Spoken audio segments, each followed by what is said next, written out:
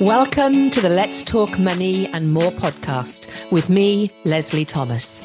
The aim of the podcast is to get us all talking about money more. Talking about money is still considered to be a taboo. We don't talk about money enough. Women don't talk about money enough, and that needs to stop. In this podcast, my guests and I talk about money, mindset, and how to turn around limiting beliefs, allowing you to develop a healthy, wealthy money mindset. Our relationship with money doesn't just affect our finances, but impacts every aspect of our business, and most of all, our own sense of self-value and self-worth. By mastering your mindset, you can in turn master the money you make in your business.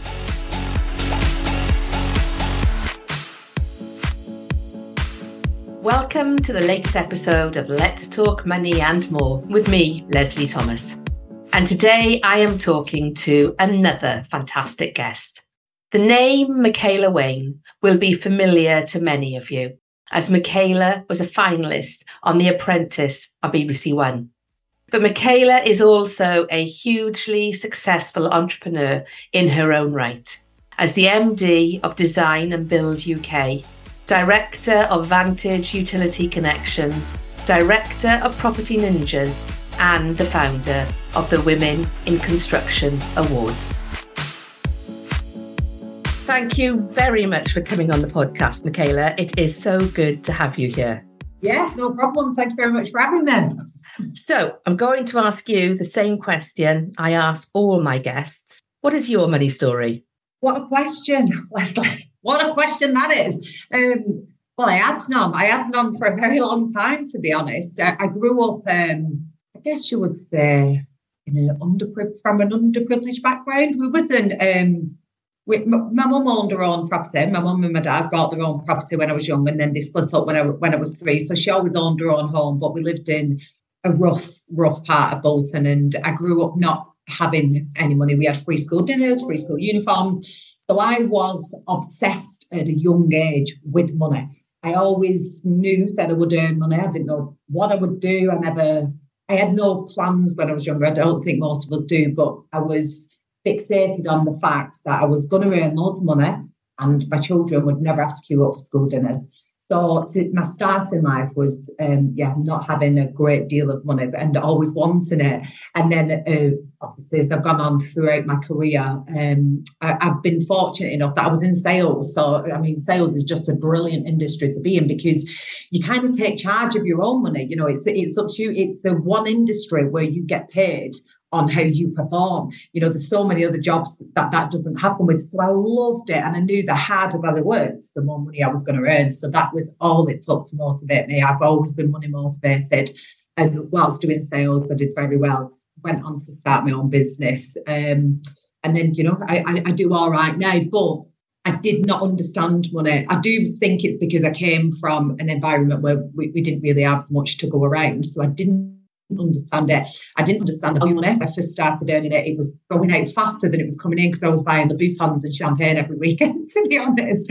And I was just loving, I'd never had this before, I'd never experienced it. So it was all going up the wall. And it probably took me maybe over 10 years to really start respecting money and understanding I've got to create something for future me to be thankful for what current me is doing, which is when I started to invest in properties. And I mean, I was already investing in businesses, but I wanted something that was just my own, that I could call my own. So I guess it took about 10 years, and then I learned to respect money, respect the value of it, and educate myself on finances and investment, because it's not something you're taught. And if you're from a family like mine where nobody invests because we didn't have enough to buy what was necessary, let alone invest, it's something that I had to teach myself, and I had lots of brilliant people around me who was willing to help me out as well with that.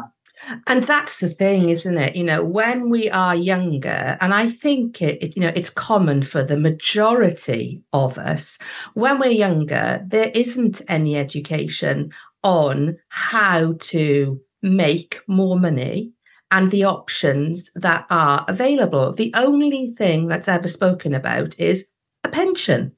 And that's it. There isn't, and we also have a property business as well, but I knew nothing about property and how you can utilize property to make more money. I've only learned about that probably in the last 10, 12 years or so. And it's not my parents' fault, because they don't come from it. My dad was a police officer. My mum, had a part-time job, but I just went down the same line as them. You go into a corporate job, you get a pension, you're set for life. And I think at school, when you have, career conversations, etc., there should definitely be a piece of that talks about investment, how to get your money working for you, how to be able to create more money than your parents had. But that doesn't happen, does it? What was the catalyst for you to not go down a normal route of, say, I'm going to have a corporate job and I'm going to have a pension, and that is how my path is going to be?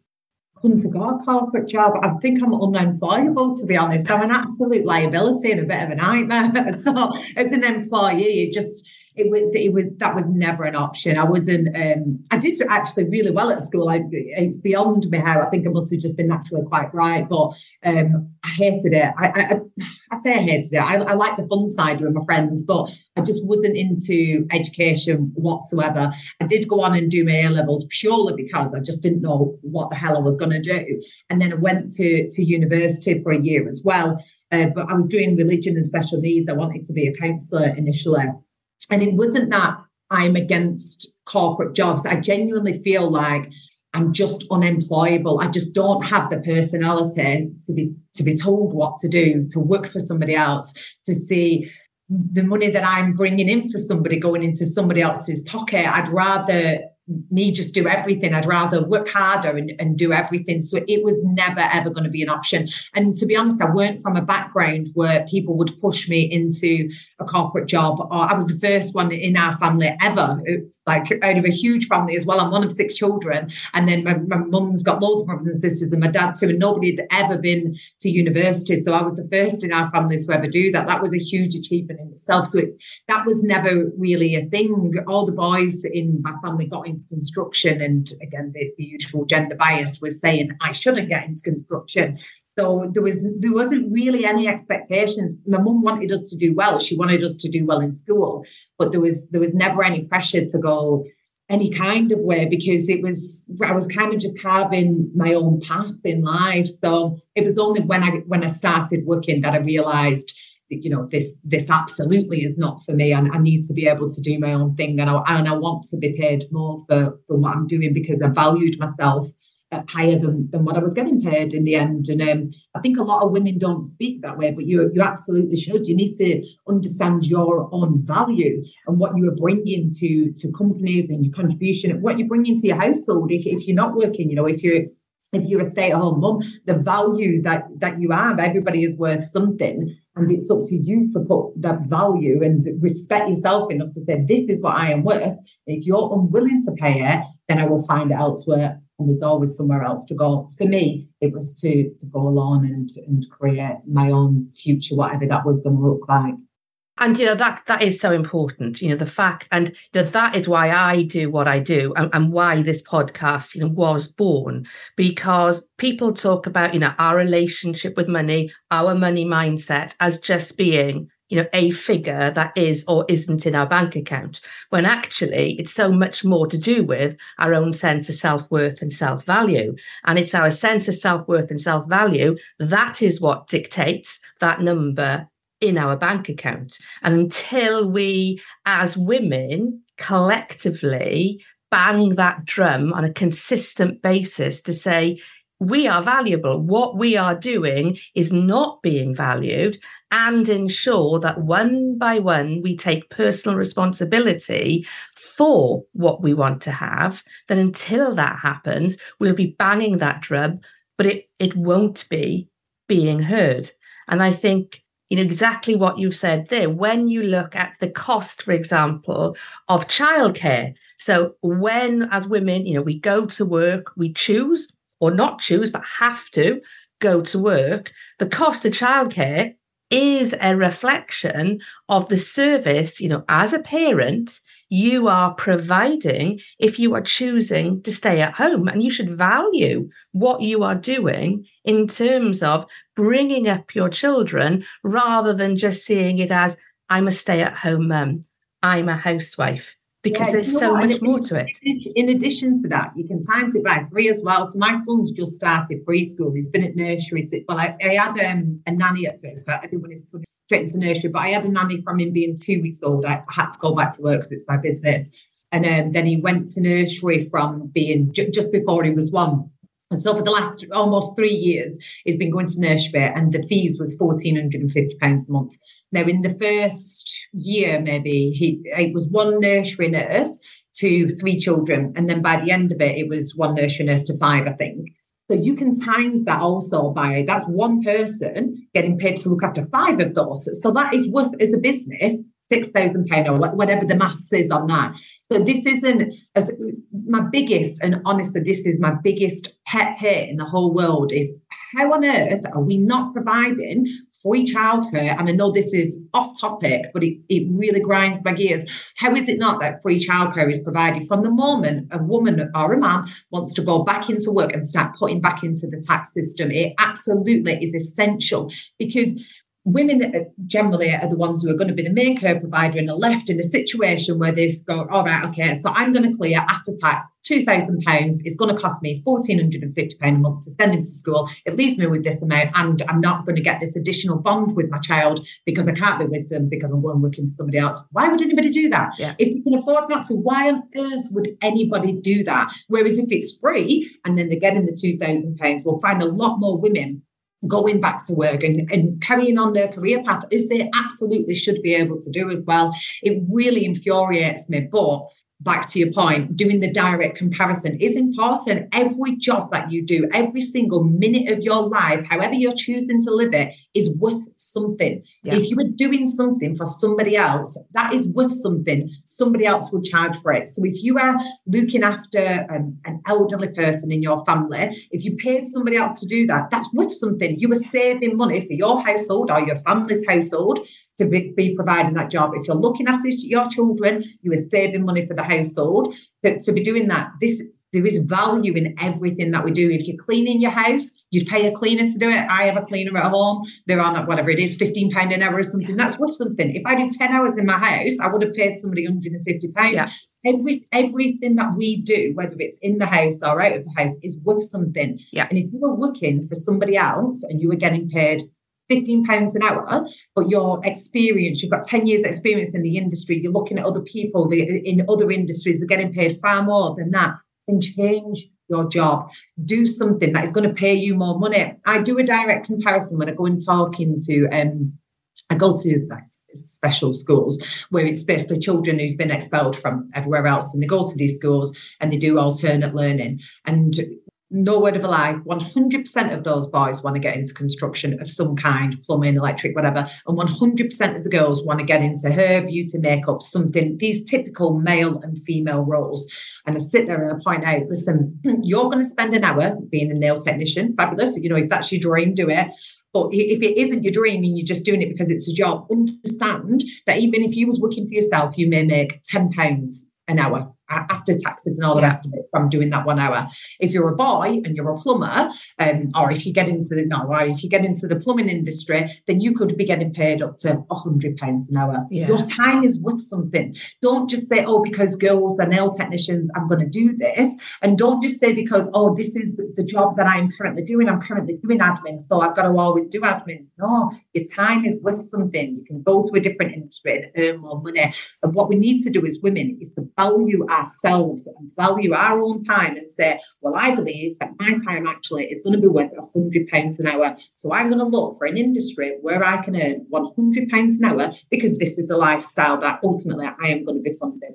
And I think, amen to everything that you said there, because I think if we can, I'm part of a pilot for a school in Wiltshire that I coach children who are 14, 15 on their relationship with money, and that everything that they're doing now is creating their future self, the future that they're going to be leading. And you're having a conversation with these people when they are just at that precipice of pressing a button that might be the wrong button for them to be pressing, but they know no different. How is that message received by those young girls? Amazingly well. Do you know what? I've been doing this for quite a while now, maybe 7 or 8 years, and I have to say these are more challenging children who have had challenges in their lives already that they should not have faced where they're up to. But I had come from a similar background. So to speak to them as a woman who had done that and now we're doing quite well in business, I think it's good for them to hear that story and see that. And we have had some positive inspirational stories that have come from it where then women have gone into trades. I've helped them to find companies who then they can go on and be apprentices with, or then encourage them to go down a different path and go into college and perhaps not even learn a trade, learn to be a project manager, but to get into construction of some capacity. The thing is, there's always going to be things being built, and construction makes up one of our largest contributions to GDP. We're not taught it in school, and I'm not talking about being a bricklayer or being a plumber. Like we heard about, we hear about these things in passing, but we are forced down this path of more corporate. But what we're not saying is actually there's a big skills gap shortage. There's loads and loads of money in construction, and there's all these different angles. You don't have to be working on a building site. You can be a quantity surveyor, you can be an architect, and you're going to earn so much more money. But the education system is shy of telling people what money is. We have all these stereotypical roles. Be a police officer, you can be a postman, and fabulous. If that's your calling in life, absolutely crack on. But if you do not know what you want to be, let's talk about money. Let's talk about, instead of what you want to be, what do you want in your life? What is the end goal for your personal life? Do you want a family? Do you want to be single? Do you want to travel the world? Right, okay, so this is what you want. You want to live in a house that's worth £1 million. To finance that, you're going to need X amount of money. Look at the end goal of what these children want. Work it back and then say, right, to be able to do that, you're going to need to earn £30,000 a year. Now, all the different job opportunities that will pay £30,000 a year, this is them. You'll need 3 years training in this. You can get into sales immediately and do that. You can do and show them the different job opportunities that are going to give them their end goal, instead of saying, what do you want to do? What a ridiculous question asking. My son's 13 years old. If I tell him what do you want to do, he wants to play on his Xbox. I'm like, well, exactly.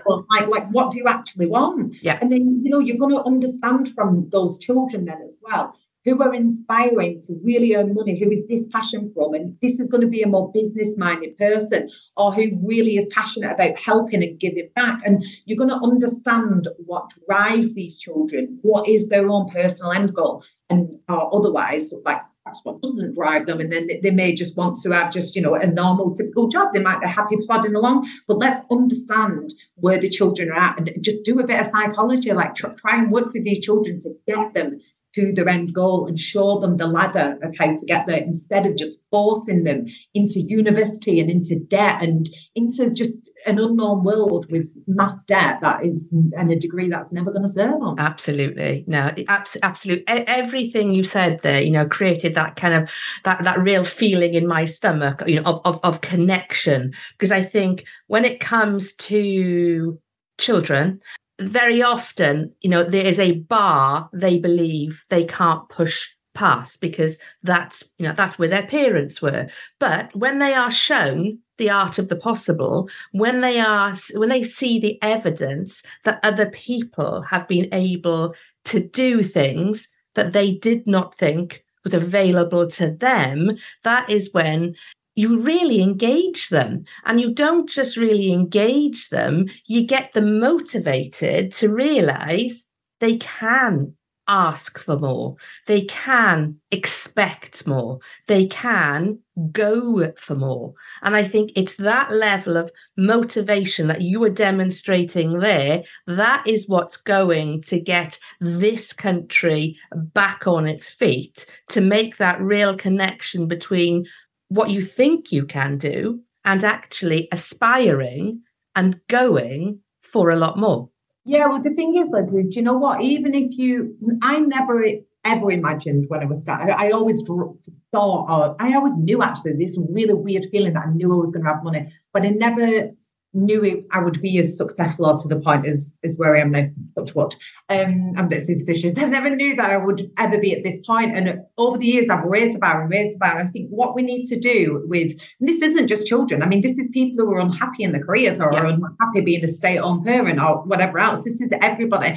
Just realise and try to set that bar a little higher. If you cannot dream this end goal, then set it a little higher than where you're at. Just set it 2 or 3 runs up. So if you're currently in a rented accommodation and you're like, my dream is to buy a home, that is my end goal, then just set the bar a little bit higher to that point. And then when you bought the home, whatever it is, a 3-bed semi, that was my first property that I bought. Then from that point, you're in your 3-bed semi. You're like, right, I can relax now. I've got to this point, or I can set myself a new, bigger goal. And throughout my career process, that is what's happened. I never knew the end goal would be where I'm at now. I don't think I would have been able to dream it because I'd never seen it. But I'd set it at one point, and then after a few years of being settled there, I was like, actually, I can do something more here. And I keep increasing and increasing and increasing. And then I do believe that you get to a certain level where you've overachieved your own expectations. And that's when you start realising, actually, I can do anything. Like I can actually do anything, but it can't be taught that. I don't believe that we can teach people this. I think we can tell them the stories and inspire them. But if you have never witnessed this, you've never experienced it, it's very difficult to visualize it. It takes years of training to really visualize where you want to be. So I think that could be asking too much from people, but to just set the bar to something that is realistic and work back. What we're not taught and what everybody should be taught is how to work back. It's how I run all of my businesses. It's how we run our sales team. It's how I run my life. Right, what are my goals? And I do this on a monthly, quarterly and an annual basis. In between Christmas and New Year, every single year I sit down and I go, these are my goals, and these will be personal goals, they'll be my business goals, and then there'll be my family ones. So I'll say I want to go on 2 holidays. I want to go away with my boyfriend. I always want to lose the stone. I never lose the stone, but I always want to lose the stone. Me as well. I lose the stone, I put it back on before next Christmas. So I've always got my personal ones, and then my business ones would be, I want to expand the sales team. I want to do X amount in revenue. I want to do this, that, and the other. And then I break it all down then. Right, how am I going to lose the stone? I need to lose X amount of pounds every month. How am I going to afford to go on these holidays? I need to earn this amount of money every month. How am I going to be able to expand the team to this? Well, I need to employ this amount of people every single month. How am I going to do that? And then I've got all of my monthly goals lined out, and then I've got something to keep on track with. All right, okay, yeah, I didn't lose the pounds this week. I did manage to save the money. I did employ one of the staff. We have turned over 100 grand, whatever it is, month by month, going on to get me to this end goal. And I promise you, if you put structure in your life to that point and something that is, because you break it down further, right? So if I need to do 100,000 turnover every month, then that means every week I need to do 25 grand. That means every day I need to do £5,000. That means in the morning I've got to have done 2.5 grand. Where is this coming from? So it allows me to keep track of everything. We're either going to be miles behind, miles in front, just on track, whatever, but I'm going to know where we're up to at all the points to get me to this end goal to push that business further. And that is the same. It applies across everything, across personal life, across your personal life as well. When it comes to your saving money, what is key for you in the next 12 months? Is it actually buying those new shoes and going out to that new event? Or is it making sure that you are on track with saving that money so that you've got your deposit to buy your first days? I think it's really important exercise that everybody every year. And do you know what? Every single year I have it in my notes on my phone. When I'm having bad times, I'll screenshot it and save it as my screensaver on my phone as well to keep me pushing on and keep me motivated. But every single year, at the end of the year, I'll go back and I'll tick off what I've done, or I'll cross off what I didn't manage to do. And I'll learn my lessons, right? Why did that not happen this year? What happened? So in the pandemic, I was absolutely nailed to the wall with finances. We went to 5% turnover. It was an absolute killer for us. And we've got through it and everything's fine. But at the end of the year, I was like, it has been so bad, like I've not done anything what I wanted to do. I wanted to expand this business. I almost lost a business, blah, blah, blah. And I sat down, and against all of the goals, I set out what I had actually achieved in that. So one of the businesses, we wanted to get from 4 million to 5 million turnover. We managed to keep that one stable. It went to about 3.5, but we managed to keep it stable-ish. So I was like, actually, it wasn't that bad. But we was in the middle of a pandemic. Yeah, exactly. And then the next one was I wanted to employ 10 staff. We didn't employ any. We ended up furloughing half of them. And so I went through, and I looked at the end of it. I was like, right, yeah, but we did sign up 100 new clients, and I did do this. And by the end of this exercise, summarising the hell year that we've been through, I'm like, actually, this really isn't that bad. Because in addition to, we didn't achieve our goals, but in addition to all of this, what I had done is I had time to reflect on my businesses. We brought in different revenue streams. We laid the foundations for future.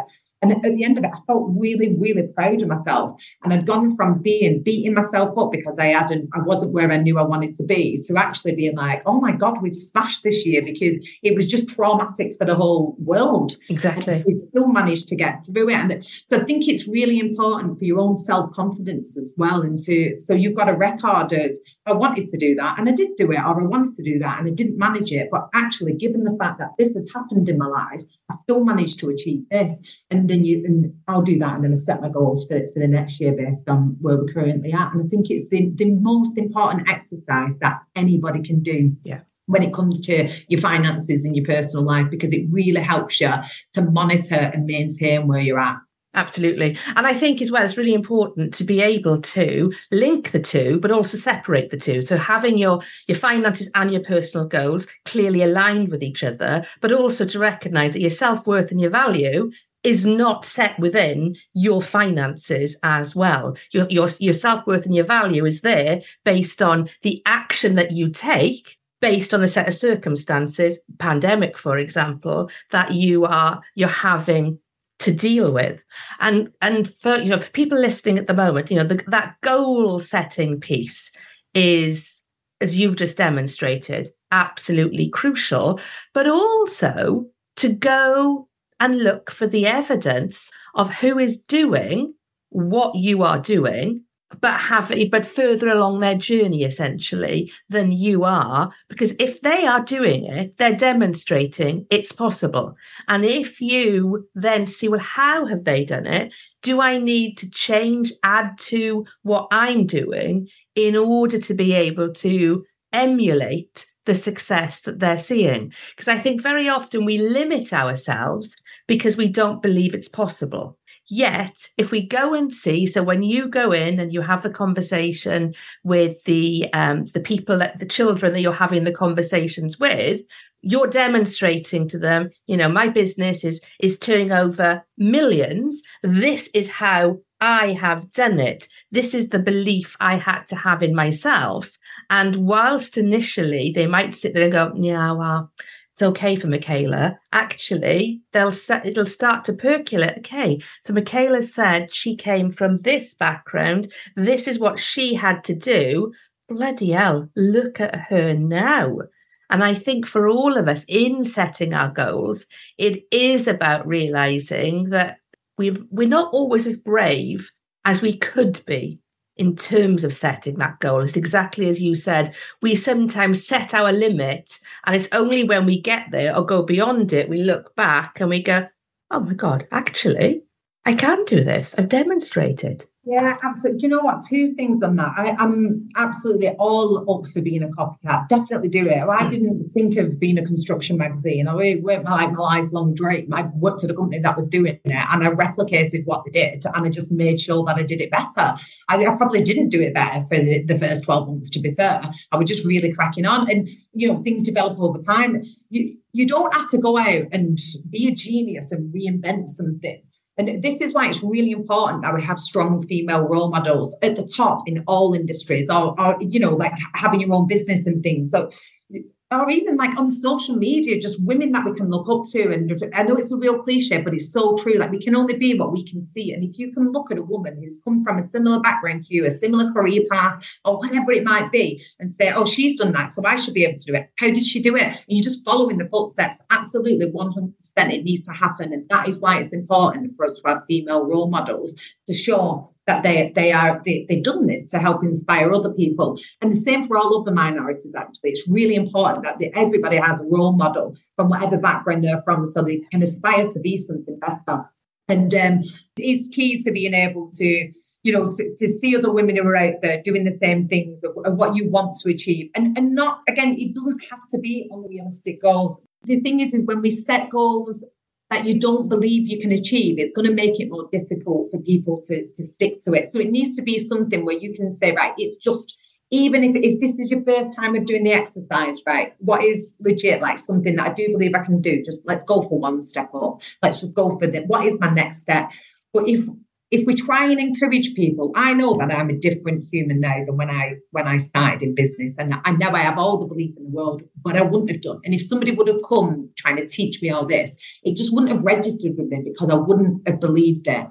So I think what's really important, until you're really used to visualizing what you want, is to just go the next step up and don't be scared of setting the goal. If we're telling people to set unrealistic goals, they just won't set it. They won't monitor it. It's going to be too much. It's too overwhelming. It's like, I don't believe in myself. So just set the next step. What is the next step? And how can I achieve that next step? What do I have to do? And most of the time, unfortunately, it does come down to financials. So if the next step for you is purchasing your own house, and you're going to need an extra £300 a month to do this, then you either ask for a pay rise or you go and look for a different job. But if you set yourself that goal and it's just the next step up, and you are really adamant that you want that next step in life, then it'll force you to do something about it. Whereas if we're saying, I want to live in a mansion in the hills somewhere, then, people don't know how to get to that point. So let's just take it through step by step. If you're already into the flow of these things and you're already moving and you've made moves, for your listeners, then do start setting these bigger goals. Once you've done that and you've made a move and you broke the family cycle, perhaps, if you was like me, we're from this area and I moved out of the area and I've got to this point, then start setting those bigger goals, because you've got the proof, you've got the evidence, and you can take confidence from what you've already achieved. But if you still feel like you're in this rut or you're in this same cycle as everybody else, then just set one goal. Just set it as the next step up. I want to now purchase my home, or I want to purchase a bigger home, whatever that goal is, or, I want to expand my business by one member of staff, and really understand, drill into it. What do I need to do to get this? And what's a realistic time frame? If it's 5 years, then this year I need to have saved X amount of money, and just do it step by step. And I promise you will achieve what you want to do. You have just got to go for that next little push, that next little step. And if every single day you are just taking a little step towards it, you will reach your goal. Yeah, absolutely. And that's an important message. I think it's really important to set a stretch goal, but not an unrealistic goal, because if it's unrealistic, your subconscious will just continue to give you all the excuses as to why it's not for you. Whereas if it takes you a little bit out of your comfort zone, but you do believe it is possible, then that is when you'll see the results, and you'll be prepared the next time to maybe stretch a little bit more. Honestly, it's just like it's like when you're losing weight or you're going into a new training regime. If you're losing weight and you say, I want to lose a stone by the end of the year, it's not going to happen. It's daft. Like if you say, I want to lose a stone by the end of the year and I need to lose 3 pounds every single month or whatever it is to enable me to be able to do it, it's far more likely that you're going to do that, and it's far more likely that you're going to keep the weight off as well. And then once you get into the routine of this is how I've lost the weight and you're in that habit, it becomes far easier to set bigger goals.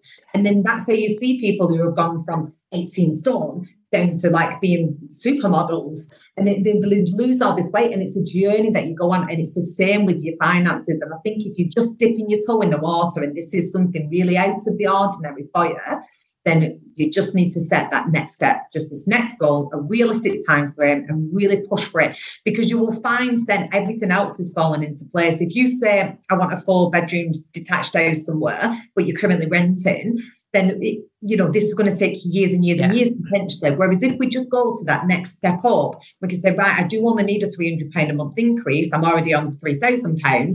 So where can I get this? What can I do? And it'll give you the options to be able to start figuring it out, and you'll start to find things just fall into place. It's when you say you order it from the cosmos. I know this is going really woo-woo, but that was the first time that I ever learned about this stuff. I read Cosmic Ordering for Beginners because I heard that it changed Noel Edmonds' life. Really random story. I don't think I've ever said it. But it's how he ended up getting Deal or No Deal after a really traumatic experience. Anyway, I digress, but it's a brilliant book. It's actually what really changed my life with this. I ordered from the Cosmos a white Range Rover and a barn conversion for a house. I didn't end up with either of those, but it set me on this path. I actually ended up with a better car. I got a BMW i8, which I loved. Not bad at all. Yeah. Oh my God, I look like such a dick in it. But anyway, I thought I was the absolute dogs in that. My son loves that car, absolutely loves it. Oh, I mean, it was amazing, but everybody thinks you're a bit of a knob if you drive one. But anyway. I couldn't get back out of it is the problem now, I think. Once I got into the bucket seats, I couldn't get back out again, exactly. You've got to roll out, haven't you? Rolling out in 6-inch stilettos, like thinking I'm a boss girl.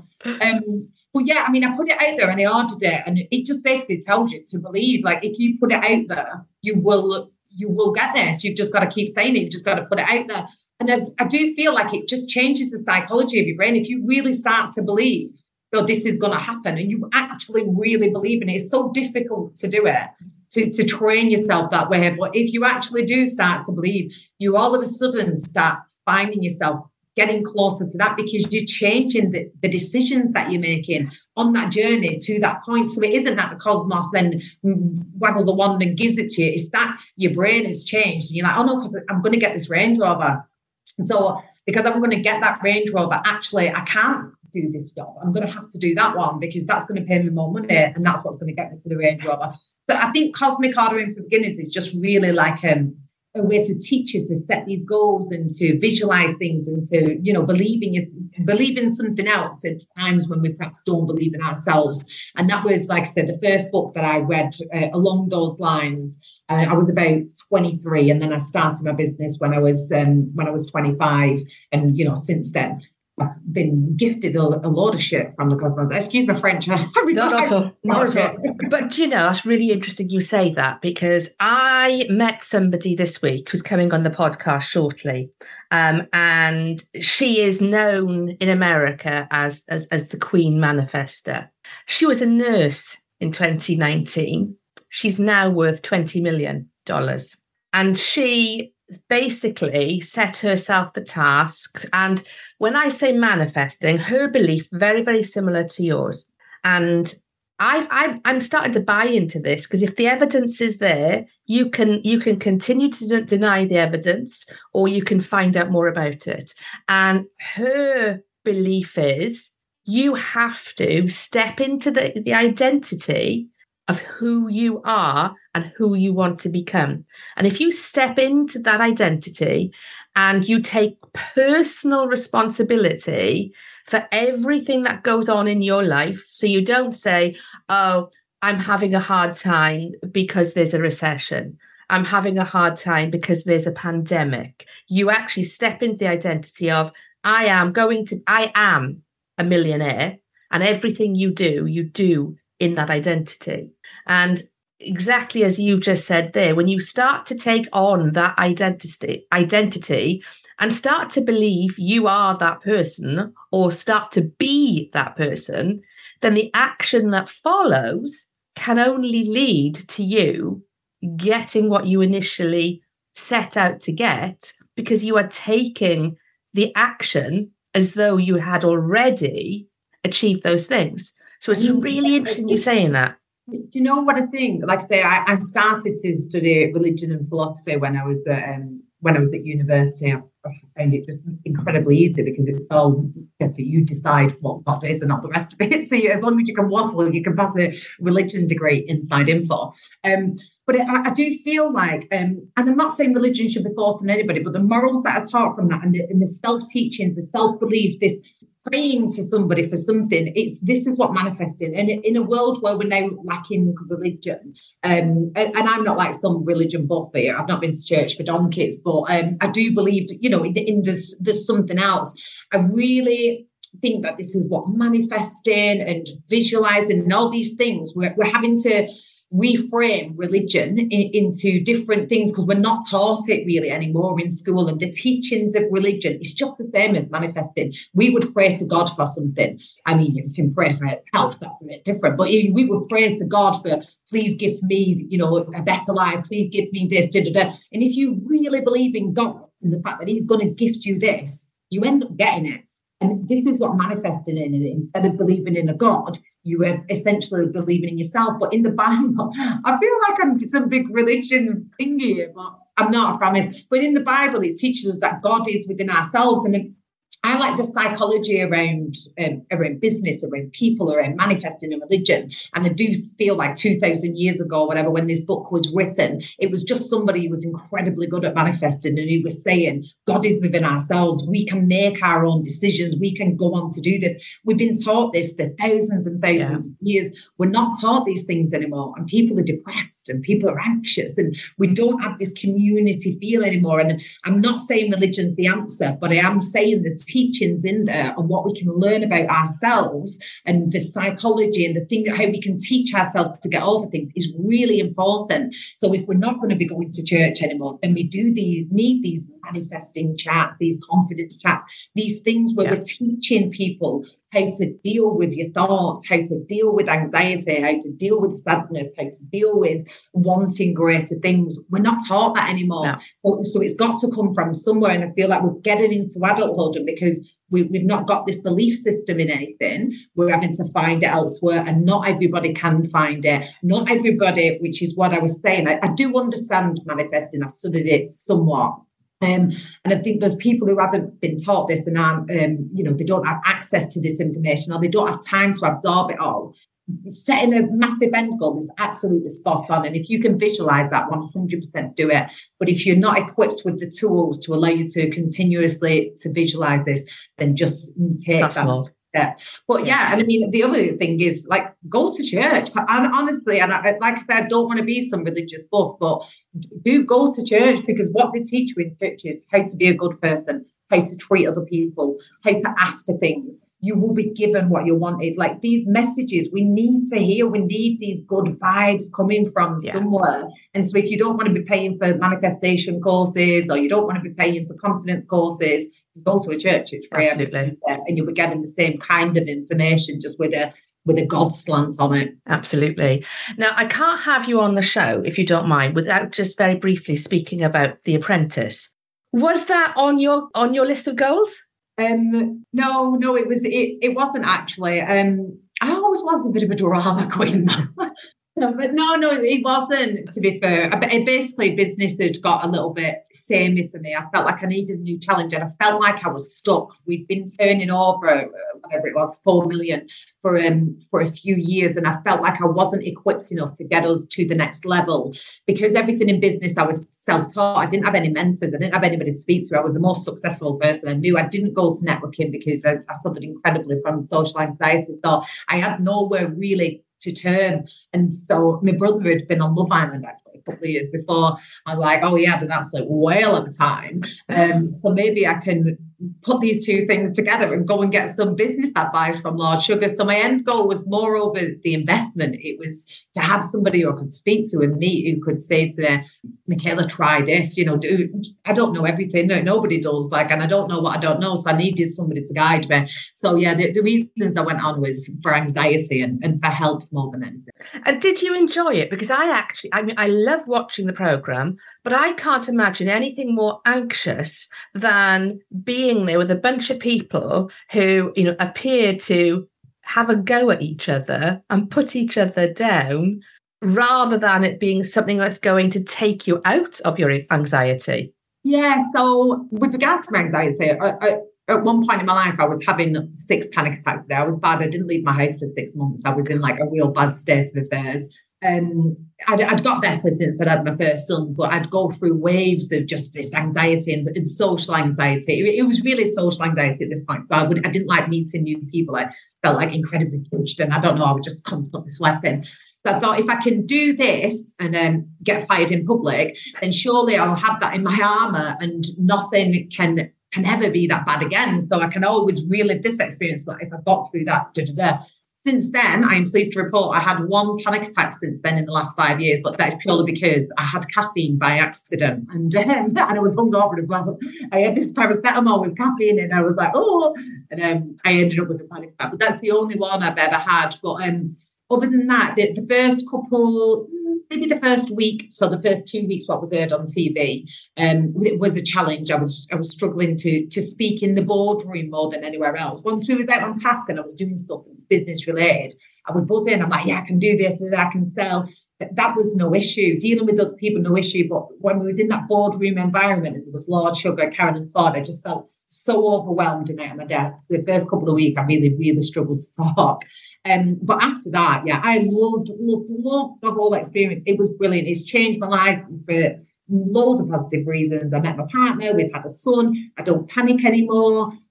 So yeah, it was absolutely amazing. And although on TV people look like dickheads, actually in real life, the majority of them are really, really nice. And I'm fortunate enough that I just don't suffer fools gladly. So nobody really tried to sell me out. And the thing is, Leslie, I know in business, the key thing is loyalty.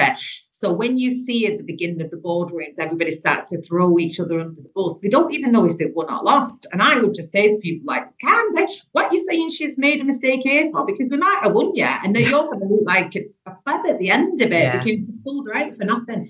And I think because people knew I was never going to do that. I would never put the blame on somebody else. It was always going to be, yeah, do you know what? The team decided this, blah, blah, blah. So I think because of that, people respected me. So I never really got it off it. Nobody ever brought me back in the boardroom, actually. I think I'm quite serious about when I get on one, I'm like, what are you talking to? Get outside. So what is next for you? What are your next goals? Oh my God, Leslie, what a question. Well, I'm on a mission to change the face of the construction industry. We're currently at 15% of women in construction. It has been raised by 2% over the last year from the last report. So some of the initiatives that are taking place are working. But ideally, I want to get to 26% by 2026. So I have a big push for that. I do the Women in Construction Awards. Anything female empowerment is my passion and purpose projects which I work on. My company, Design and Build UK, the magazine, that's who does the awards as well.